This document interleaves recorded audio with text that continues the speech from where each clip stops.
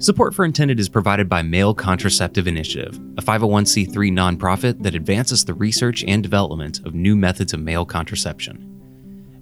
We promote male contraception with scientific granting, advocacy, and outreach in order to bring about an inclusive landscape of contraception to people around the world.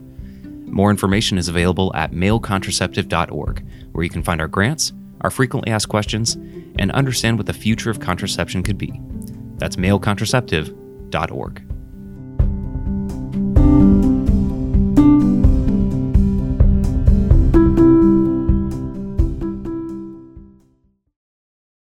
In 2007, I was reading an article in the Journal of Andrology. One thing mentioned that I had never heard about, some studies with this drug called WIN 18446, that they thought was going to be a male contraceptive. That guy's John Amory, and he's a doctor of internal medicine, and he specializes in male reproduction. My name is John Amory.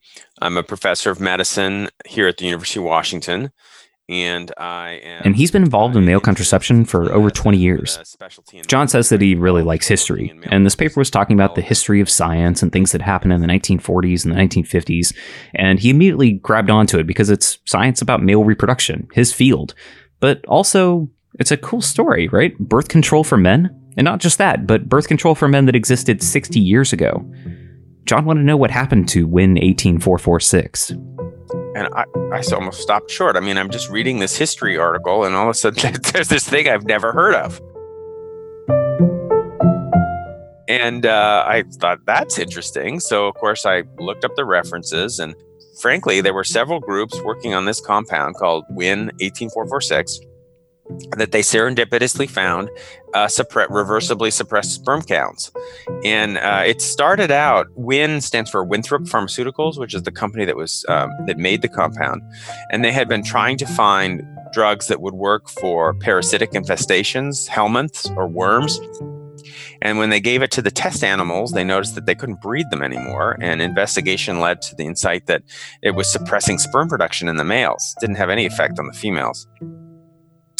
And so then the people started studying this as a possible male contraceptive, and they studied it in multiple species, and it worked in every one. And then they actually even studied it in men.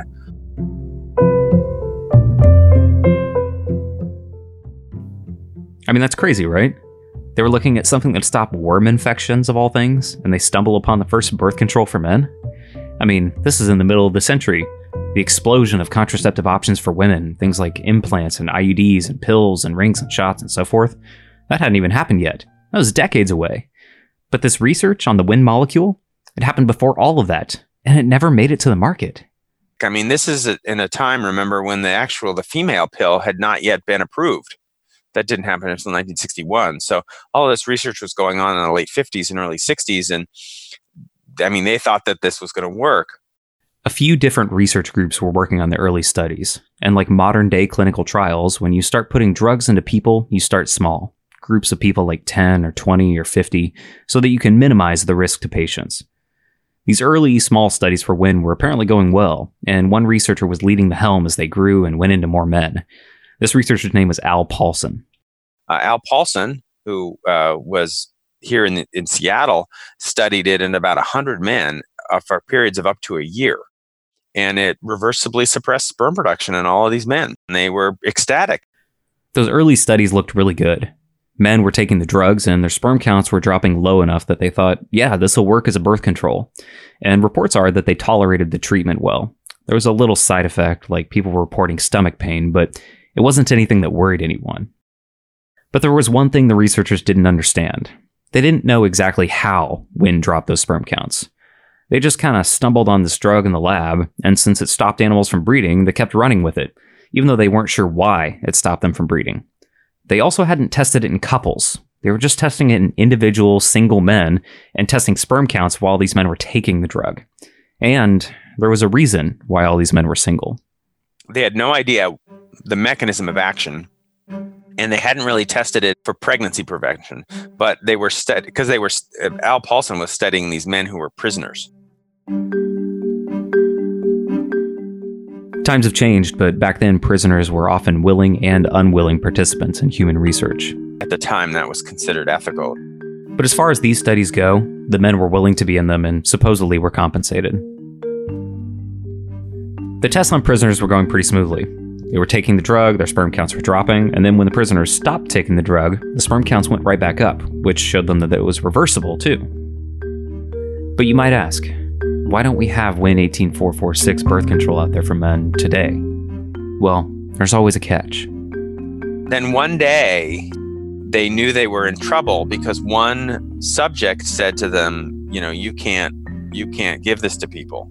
And Al Paulson said, why? And he said, well, you get really sick when you drink. And Al Paulson was like, what do you mean? This raised two questions. The first and the obvious one is, wait, aren't these guys in prison? But the second question is a way bigger deal for the success of WIN. Why do they get sick if they drink alcohol? I mean, it's hard to imagine men all over the world jumping on top of this drug, especially in the 1950s and 60s if they can't drink when they take it. And that was how they found out that this drug, WIN 18446, although very effective reversible male contraceptive, caused what are called disulfiram reactions. And disulfiram reactions are this reaction you get when you take a medicine, you're fine, but if you drink, you get violently ill. Disulfiram is a modern-day drug used to treat alcohol dependence. It works by inhibiting something in the liver that processes alcohol. It's an enzyme called aldehyde dehydrogenase. You see, when you drink, the body has this giant pile of alcohol molecules that it has to break down and metabolize. And it works on that pile by taking the molecules and changing them into intermediates and byproducts that get used in different ways. It goes from this compound into that compound, and eventually it gets excreted. But some of those intermediates, or those in-between products, they can be toxic. This enzyme is one part of the chain that's always chugging along and always processing, and when you stop it from working, the buildup of toxic byproducts is what makes you sick. Think of an assembly line. If the person in the middle stops working, all the people before are still making their parts and sending them along, and they start to pile up. This pile up, it happens when alcohol dehydrogenase, the guy in the middle, stops working. And all that piling up of stuff that's getting sent down the line is what actually makes you sick. This medicine, they're called disulfiram reactions because there's this medicine, disulfiram, that doctors sometimes prescribe to people to cause the same reaction when they drink. And it's used to treat alcoholics. So it's a form of aversion therapy. So if men take this drug, WIN 18446, their sperm counts plummet. As far as that measurement goes, it'll work great as a birth control. And when they stop taking the drug, everything goes back to normal. It's reversible. But there's that big catch. You get horribly sick when you drink. That really put a damper on things. So that was kind of it for WIN, because people thought, well, if you can't drink, men aren't going to take it. This was the 50s and 60s. I think people drank a lot more than they do now. Anyway, at least as judged by Mad Men. Interest in WIN died out in the early 1960s, and it pretty much stayed dead. Nobody looked at it, used it, or really even worked with it. John, in the present day, who was reading about WIN, found little bits like a group that used it in animals once or twice, but this group still didn't know why sperm counts were plummeting, and that made it difficult to understand what they were seeing, much less how they could use WIN to make a birth control pill. John was reading all the papers and doing everything he could, but he just couldn't figure out why WIN caused both infertility and such an extreme reaction to alcohol. So I read about that, and it was very interesting. And then literally the next day, this is in 2007, we'd invited Mike Griswold to come talk here at the University of Washington.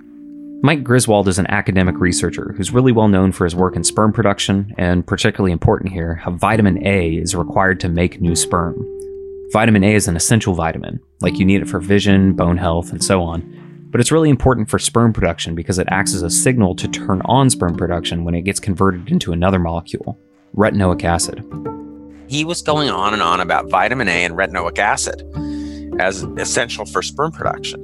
And then the slide that really got me was he showed that vitamin A is converted to retinoic acid by an aldehyde dehydrogenase. And I'm telling you, a light went off in my head.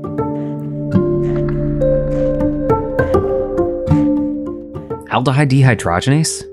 That's the enzyme disulfiram hits, that thing they target for aversion therapy. The enzyme that, when it's working, it prevents you from getting sick when you drink. And Mike, who's lecturing for John, is saying that it's essential for sperm production too? Was this why WIN 18446 made the prisoners sick when they drank, and why it turned off sperm production? Because of aldehyde dehydrogenase? WIN inhibits an aldehyde dehydrogenase. That's how it causes the disulfide reaction. What if it's also inhibiting the aldehyde dehydrogenase in the testis that converts vitamin A to retinoic acid? See, aldehyde dehydrogenase isn't just one enzyme. There are actually lots of them, and they're in different forms in different parts of the body. And these aldehyde dehydrogenases, or ALDHs for short, they have different forms that are expressed in the testes and the liver and lots of other places. And they all do the same general chemical reaction, but there are little itty-bitty differences between them. Some of them are always present, some of them get made when they're needed, the ones in the liver are used for alcohol processing, and others, like the one in the testes, are used for other stuff. Those intermediates that make you sick when they build up, apparently they get used for other stuff too, like making new sperm. So since people get sick when they take WIN and drink, it makes sense that the drug is probably sticking to the liver version of ALDH and inhibiting the reaction that's part of the chain of processing alcohol. Wouldn't it make sense that the reason WIN stops sperm production is because it binds to the ALDH in the testes too? John digested, he thought through his theory, and then he decided to run it by Mike Griswold, that guy that gave him the idea in the first place. So I emailed Mike and I was like, these compounds, I think, block retinoic acid production. And of course, he just about did a backflip. And since then, I decided, well, let's do an animal study and figure out if this is the mechanism of action. John found a collaborator and they started testing rabbits with WIN 18446. They gave the rabbits the drug for about 4 months, and then as the rabbit sperm count dropped, the rabbits became infertile. And when they stopped taking the drug, rabbit sperm count and the rabbit fertility returned. So they tested it and found out that, yes, just like John predicted, it was inhibiting aldehyde dehydrogenase. So, and then at the same time, Mike used this WIN compound, in mice and in vitro to show that it was acting in the way we thought, that WIN, in fact, worked as a contraceptive by blocking vitamin A's conversion to retinoic acid. So the problem with WIN, it worked well as a male contraceptive, but it wasn't specific. So it was inhibiting aldehyde dehydrogenases in the liver that were involved in alcohol metabolism. And that specificity means everything. WIN sticks onto all sorts of aldehyde dehydrogenases, and it prevents them from working, which, yeah, sure, works as a contraceptive, but it prevents the other forms of aldehyde dehydrogenase from doing things like metabolizing alcohol. And that makes the question then, can we get more specific? Can we use this information to design a male birth control option, a drug that targets only the ALDH in the testes and not the one in the liver? So then the goal became, can we come up with compounds that just block the aldehyde dehydrogenase in the testis without blocking the one in the liver? John thinks yes. And he's taken up the mantle of WIN. He's still studying it now, and he's learning how he can develop new versions of the molecule that very specifically get at the testis. And that process has turned out to be way harder than I would have ever believed. But I'm fortunate I have a team of good chemists and biochemists who've been testing these compounds. We've got pretty good compounds now that work well in vitro. The challenge has been getting those same compounds to work in vivo. And what John is saying here is that things are going well, but they're still working in the lab, and things get hard when they try to put the drug into animals. Things like how drugs are absorbed or metabolized, they're hard to optimize, and they're essential to making a drug that real live people can use. But he's not deterred. I think these things take time. And time is something that male contraceptives have certainly taken. There's an old joke in the field that male contraception has been 10 years away for 50 years. We're 60 years beyond those early trials of WIN, and John is bringing it back into focus, trying to make the first version of the pill for men. There are countless stories like WIN, the first male contraceptive that was inadvertently discovered and it showed promising results, and then it didn't work out for one reason or another. The field of male contraception is littered with false starts. It's not like research isn't happening, it's just nobody's made it to the finish line yet. The science of it, making a new drug, is pretty damn hard.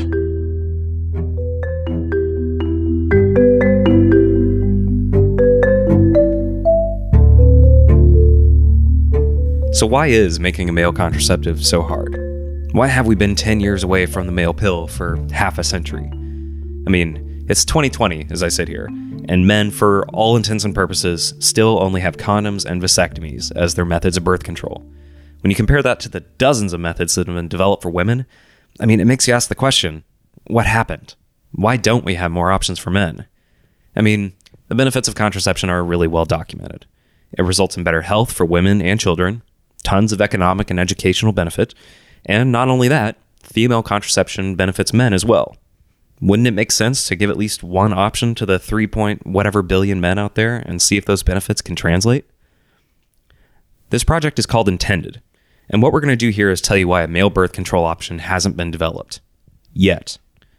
I'm Logan Nichols, and I'm part of Male Contraceptive Initiative, a nonprofit that's dedicated to advancing male contraceptive development. In the studio with me, I have my partner in crime, Kevin Shane.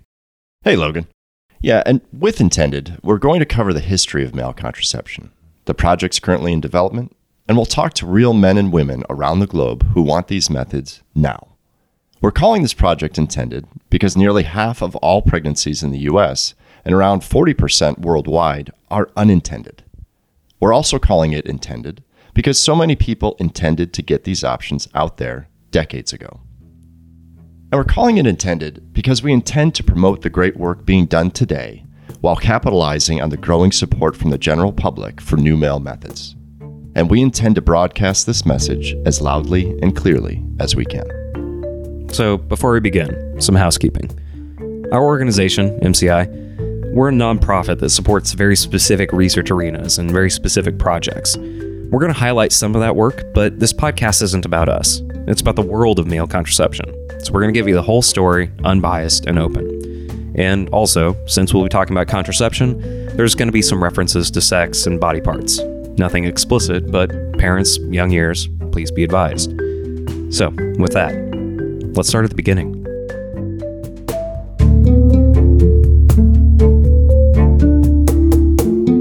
From Male Contraceptive Initiative, this is Intended. I'm Logan Nichols. And I'm Kevin Shane.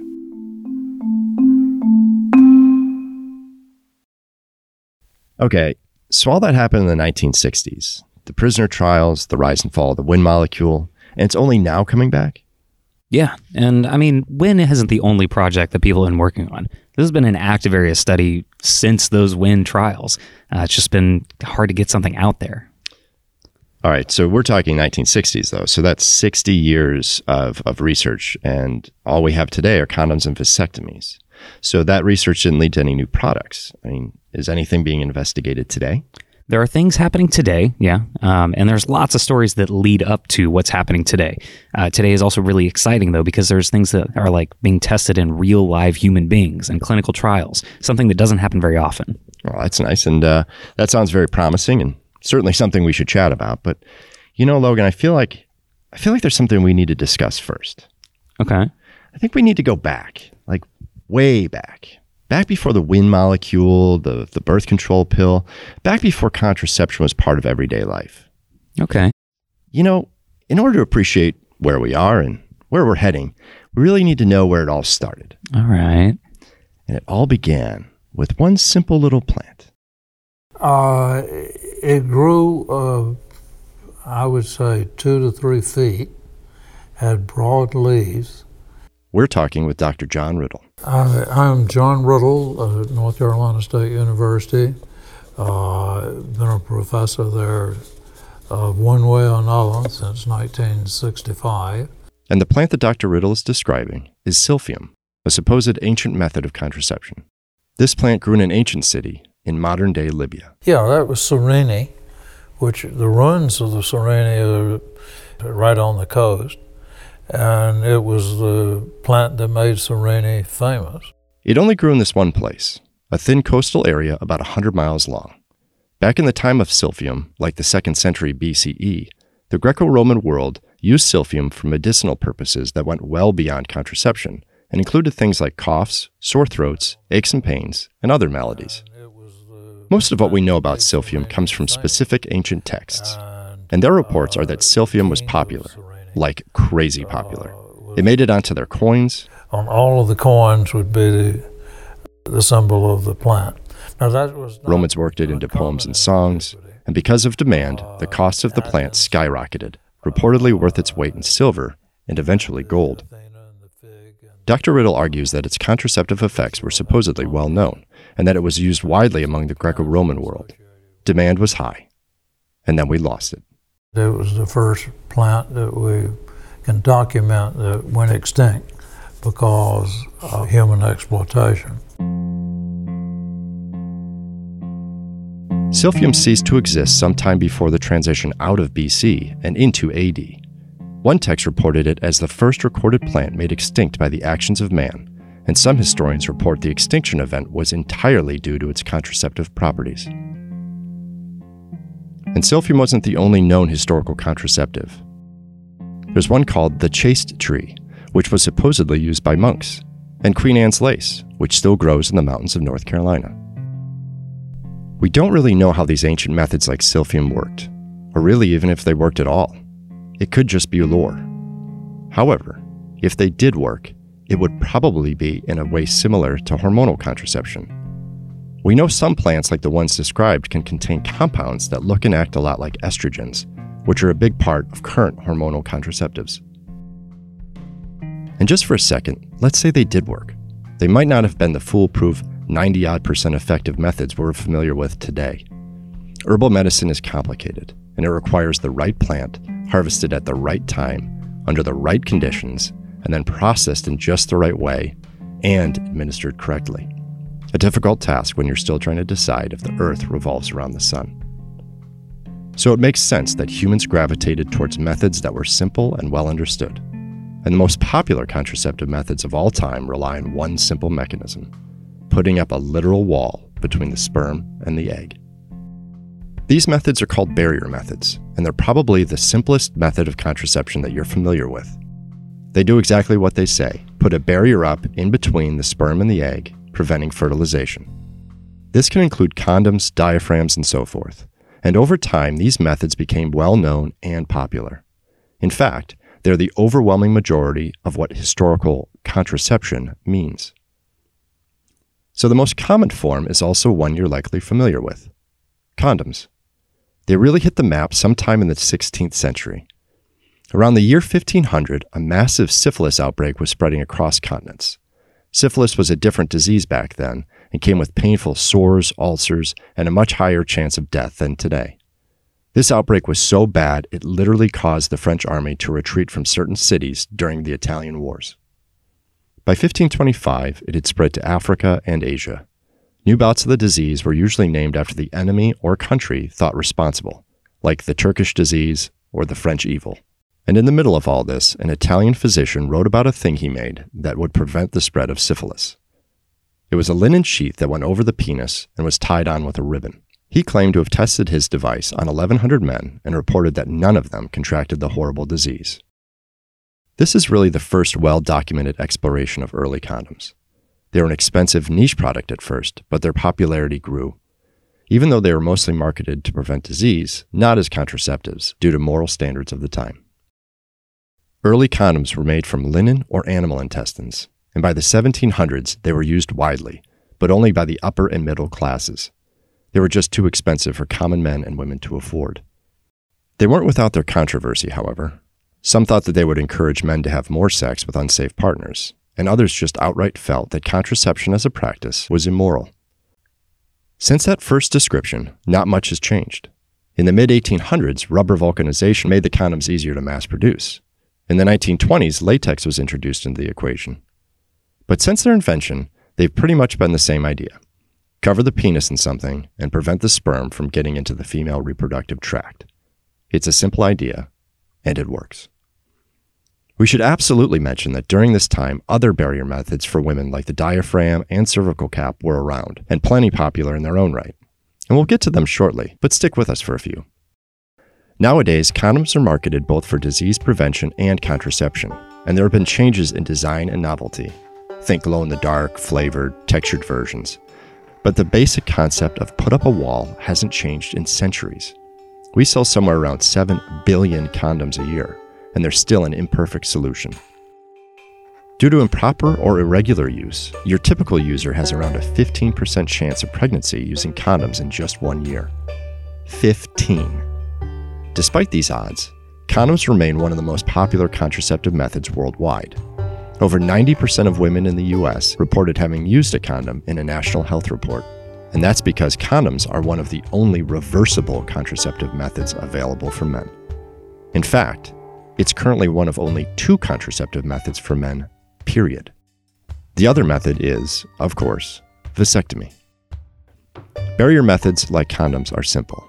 Stick something in between where the sperm come out and where they're going. Bam, you've got a contraceptive. But what if we just stopped them from coming out in the first place? Vasectomies do just that. A surgical procedure that doesn't stop men from making sperm, it just stops the sperm from coming out of the body. Luckily, to talk about vasectomy, I had someone in mind. My name is David Sokol. I got my MD at the University of Buffalo School of Medicine in 1976. David is the co-founder of Male Contraceptive Initiative and our current board chair.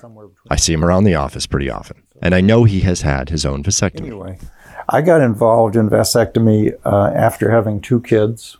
Looked at my wife and I said, if we have a third one, we'll be outnumbered. David got a vasectomy when he was a younger man, and it stuck with him that there weren't more options for him, which contributed to his founding MCI. Vasectomies are a deceptively simple procedure. And a vasectomy is surgery in the scrotum to stop the sperm from traveling. You cut a piece 1 centimeter out, you tie both ends, you're done. Very simple and easy. And really what it does is sever the pipeline that sperm travel through when they leave the testes. After sperm are created and mature, they get shuttled through a tube called the vas deferens during ejaculation. Vasectomies take this tube and prevent sperm from flowing through it, usually through a quick cut. The procedure is common. About 500,000 men get it each year in the United States. And it's outpatient, with few side effects. But there's a catch. Vasectomies aren't intended to be reversed. You can't rely on getting a reversal. It's expensive, it requires microsurgery, and it doesn't always work. So vasectomies are usually reserved for men who are family complete.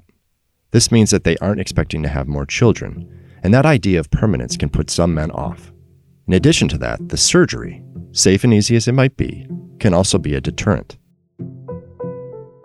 And worldwide, access to vasectomy can be limited. Lots of developing nations don't have the facilities or expertise to perform the procedure. There are some areas of the world that have seen vasectomy become popular, though. Australia has a particularly high rate of vasectomy, and Thailand has celebrated an annual festival in honor of their king that features free vasectomies on his birthday. And the king of Thailand said, I'm going to have a vasectomy on my birthday, and I invite all Thai men who have at least 2 children to have a vasectomy on my birthday. So that became an annual affair that they had the king's birthday vasectomy, and there were thousands and thousands of vasectomies.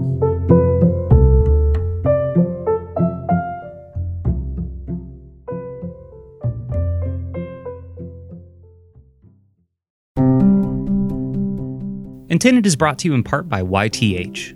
YTH is a nonprofit that advances the health of youth and young adults through technology. YTH Live 2020 will be a dynamic virtual conference held August 3rd through 5th, 2020. In its 12th year, YTH Live will center youth and technology's impact on youth health.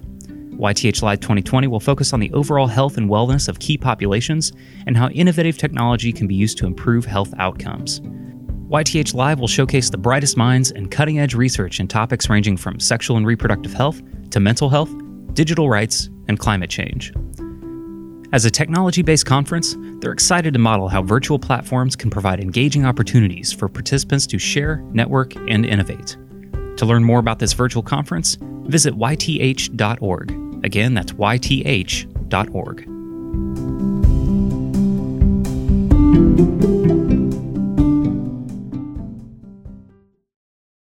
Okay, this is Logan. I've got Kevin with me. We're back in the studio.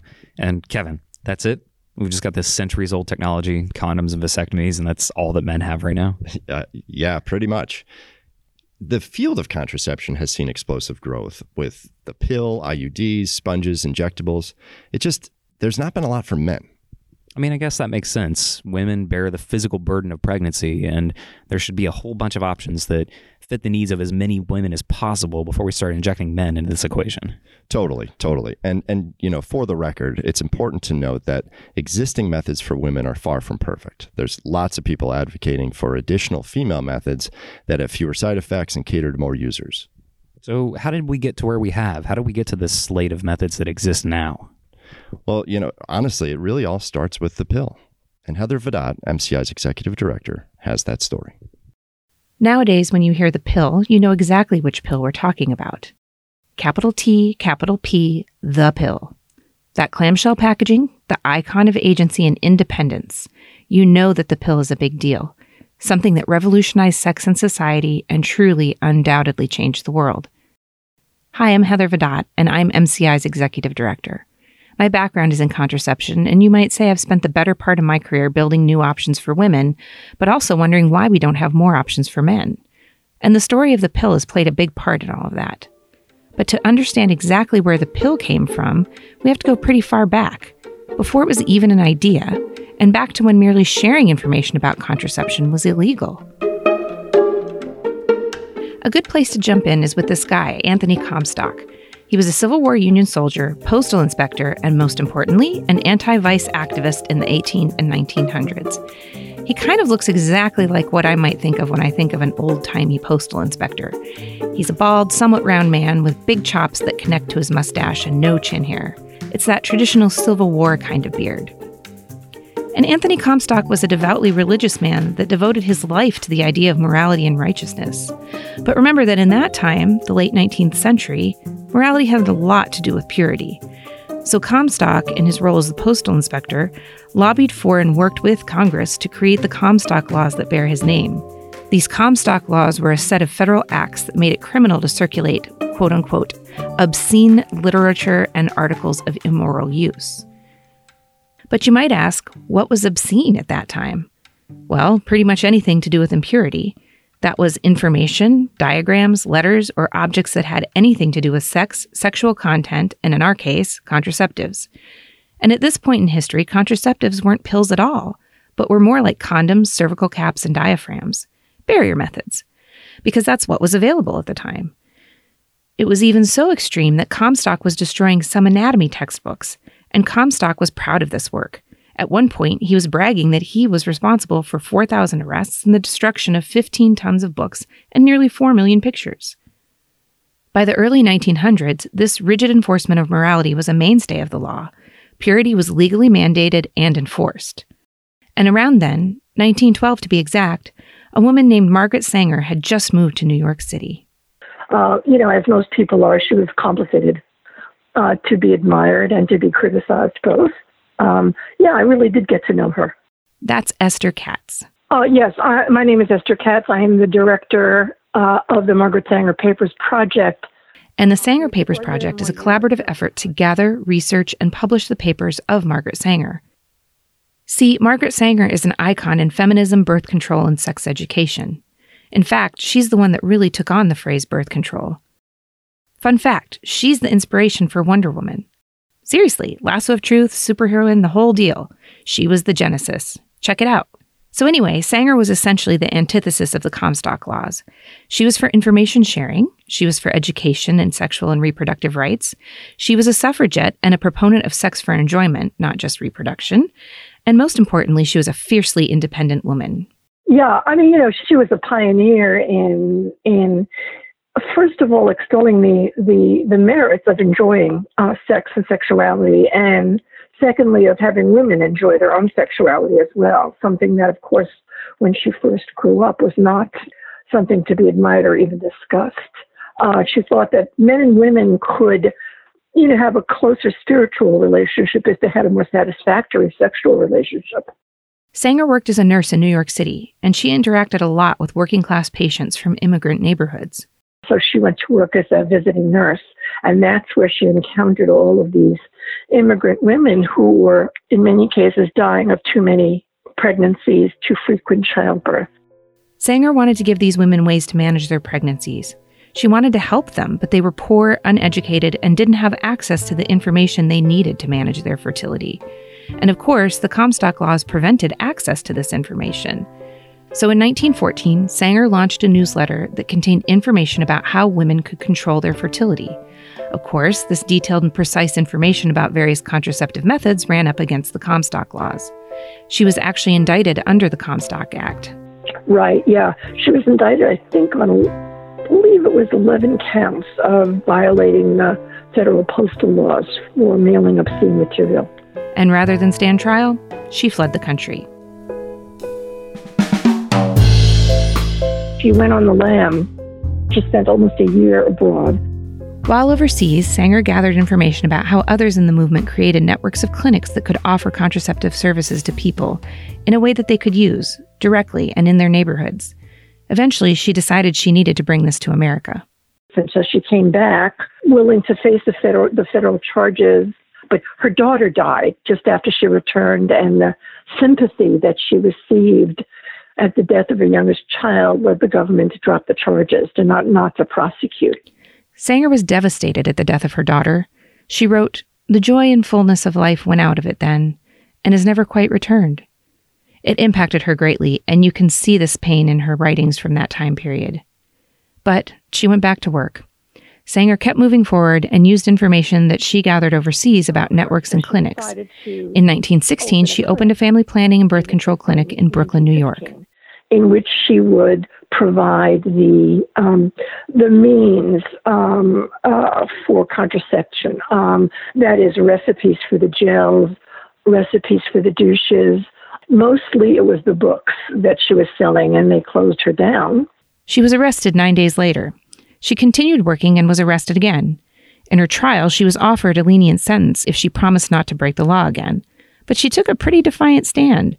She said, "I cannot respect the law as it exists today," and took the jail time. Spent 30 days in the Queens County Penitentiary for this. All in all, Sanger was jailed 8 times. But this time was particularly important. She appealed this conviction strategically, and the argument was that she wasn't distributing information for the purposes of contraception, but instead to prevent the spread of disease. Now remember that the methods of this time were mostly barrier methods like condoms, which could prevent some disease. At that point, it was fine to avoid getting diseases from sex. The sex itself was the thing that had to be by the book.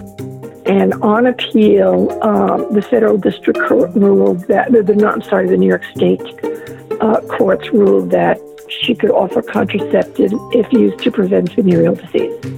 This appeal was the first big step that allowed Margaret Sanger to promote contraceptives. As long as you spoke the right code words, it was all legal and fine. The public got more and more involved, and after a few years, contraception was less controversial among the public, although still technically illegal. By the end of the 1930s, the majority of Americans accepted birth control.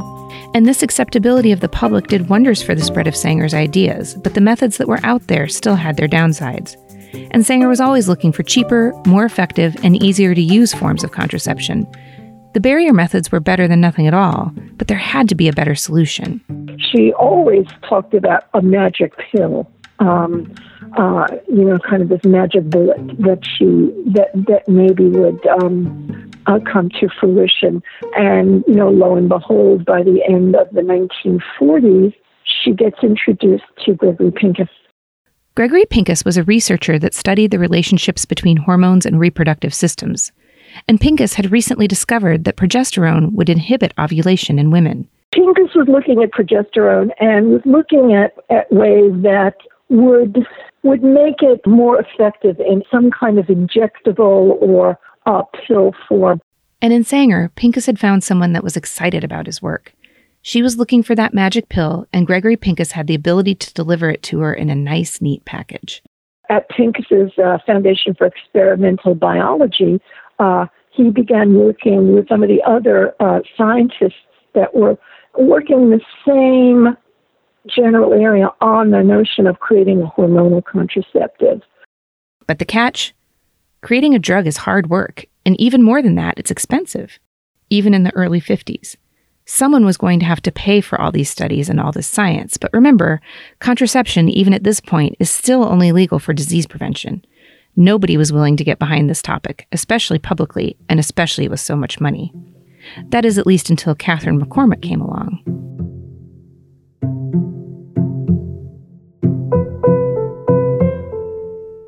They'd known each other quite a long time. Catherine McCormick had known Sanger back in the 1930s or so, on and off. Not well, but she had been a suffragist for a long time, Catherine McCormick, and a supporter of birth control. Catherine McCormick was an heiress and a friend of Margaret Sanger. So they got back in touch by the end of the 1940s. And when McCormick came to that, and they stayed, they were friends. She would often put Sanger up when she was in California Catherine McCormick's husband was Stanley McCormick, heir to the International Harvester fortune, making the family one of the wealthiest in America. When Stanley died, Catherine inherited an estate of over $35 million, which was just a tremendous sum of money for the time. And Sanger got McCormick to buy into this idea of a contraceptive pill for women. She was already into philanthropy and had leadership roles in the suffragette movement, so this seemed like a natural fit, a way to improve the lives of women with her now vast fortune. McCormick puts about $3 million into this research so that first lab tests and clinical tests and human trials could take place. For what it's worth, the math gets squishy, but that's somewhere in the neighborhood of $30 million by today's standards. But again, the idea was to inhibit ovulation and do this temporarily. The basic lab science was done by Gregory Pincus and his research team under the close watch of McCormick, while Sanger generally pushed to move the studies along and get things to the public as quickly as possible. By the mid-1950s, it was time to try the pill for real, in live women. The first trials for the female pill were in Puerto Rico, and they were the basis of its eventual approval, both for the treatment of menstrual side effects as well as for contraception. But these trials were controversial, and just like the prisoner trials used in the Wynne 18446 experiments, they look pretty unpleasant in retrospect. Yeah, a lot of people were very upset because of the trials that were done in Puerto Rico. The notion that maybe the women weren't being told the whole story of what they were taking. And, they chose less educated, poor women for these trials. These early trials in Puerto Rico were using a very high dosage of the pill, which came with side effects that were likely superpowered versions of what women experience today. Things like nausea, bloating, depression, weight gain, and so on. This high dosage also induced blood clotting, and although 3 deaths occurred during the trials, they were considered coincidences at the time. This is compounded by the fact that many of the subjects were illiterate, and the language barrier meant that often participants didn't understand the risks of taking this experimental new drug. Really, they didn't even know that they were experimental test subjects. What they did know was that they were being given a pill, free of charge, to prevent pregnancy. And the data that came from these women was a big part of getting the first female contraceptive for women approved. There were trials in LA and other places too, but the Puerto Rico trials were essential to getting the pill approved. And in 1957, the first combined female oral contraceptive was approved for the treatment of menstrual disorders. It got the name Enovid. Enovid was approved as a contraceptive in 1960, but it was only accessible to married women. There are lots of stories about single women borrowing wedding rings or finding doctors that would write them a prescription because, despite the restrictions, it was popular. Women wanted a way to delay or prevent pregnancy, and this was the first reliable, female-controlled, long-acting way to do it. It literally changed lives. And how did Sanger feel about the achievement? She was thrilled. She was thrilled with the progress that was being made. She thought really this was the answer. But she also understood that pills, medication, required doctor visits. And once again, that didn't solve the problem that she was pushing for, which was a contraceptive that any woman could use, rural or urban, rich or poor. If you had to go to a physician, if you had to get a prescription, it became problematic. Sanger was focused on access and affordability, getting contraceptives to people who needed them in a way that had as few barriers as possible. That's something that many organizations still advocate for today. When Sanger died in 1966, there were still legal restrictions on birth control that limited its access. Female birth control became prescribable nationwide in 1972, when a Supreme Court case established that unmarried people had the same rights to contraception as married people. When the pill came out in 1960, it ignited the sexual revolution and women's liberation movement. Women entered the workforce in droves. This societal mobility increased education, advanced their careers, and led to better outcomes for their children. It started conversations between people about things that had been taboo before: sex, contraception, and premarital sex in particular. These things all started to become more normalized than ever before. This was a seismic change in how women were able to have control over a key feature of their own bodies, and that was a big deal. The pill landed on Time magazine's cover in 1967 with the title story, "Freedom from Fear." They knew that contraceptives would have long-range cultural and societal effects well before those effects actually landed. Loretta Lynn, the famous country singer, had a song called "The Pill" It tells the story of a wife who's tired of having kids over and over again and just started taking the pill. All these years I've stayed at home while you had all your fun. And every year that's gone by, another baby's come. She's frank and straightforward, and she's just totally got this sense of independence and freedom.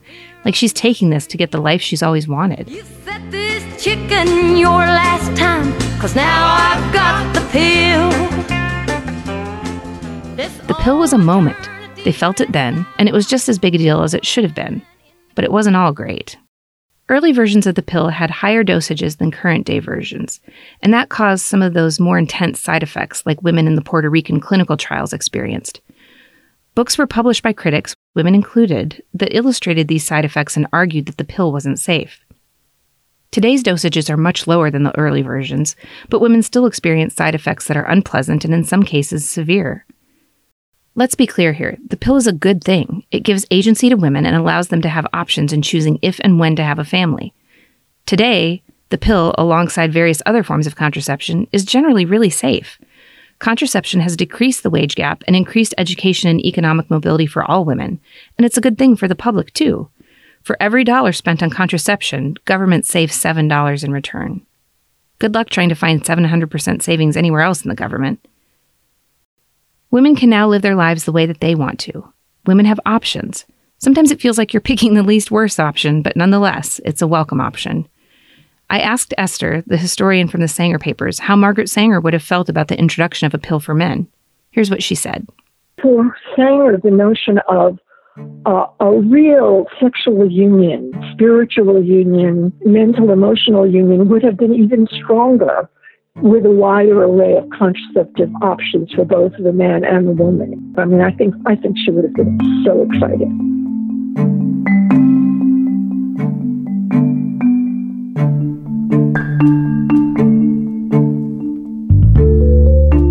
Okay, so we've had this history lesson. The pill was this cultural revolution spurred by just a few people with funding, drive, and science. It didn't happen by accident. It took decades of focused effort, a small fortune, and some great scientists. And because of that concentrated force, we've now got this cultural centerpiece that some might argue has changed the future of humanity. Why didn't the same happen for the male pill? We heard about the Win molecule, which crashed and burned because of side effects, but that isn't the only male contraceptive that looked like it was going to go the distance. Lots of other methods have withered on the vine, and not all of them were because of side effects. Is the reason we only have condoms and vasectomies because they're good enough? Is it something more scientific? Or is it something more subversive and unmeasurable? On our next episode, which is out right now, we tell stories of male contraceptives that never saw the light of day. Contraceptives that are even older than the Win molecule, which has been around since the 50s. We'll talk about male contraceptives that have seen clinical trials and been tested in over 10,000 men, but still not made it to your local shelves. We'll also tell you why nobody, especially the big pharmaceutical companies, has stepped up to support male contraceptives. Find our next episode wherever you get your podcasts. I'm Heather Vidot. I'm Kevin Shane, and this is Intended.